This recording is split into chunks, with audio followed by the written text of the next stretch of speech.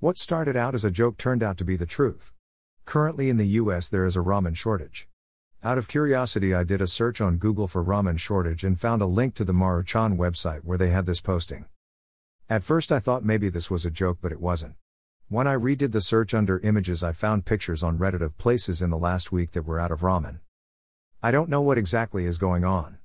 Why all of a sudden there is a huge increase in the demand for ramen, but this isn't the first time this has happened. In 2020 there was a ramen shortage from a factory being shut down for COVID. From this shortage I found articles about the prisons in Michigan looking for alternatives of food to feed prisoners because that was the primary source of food.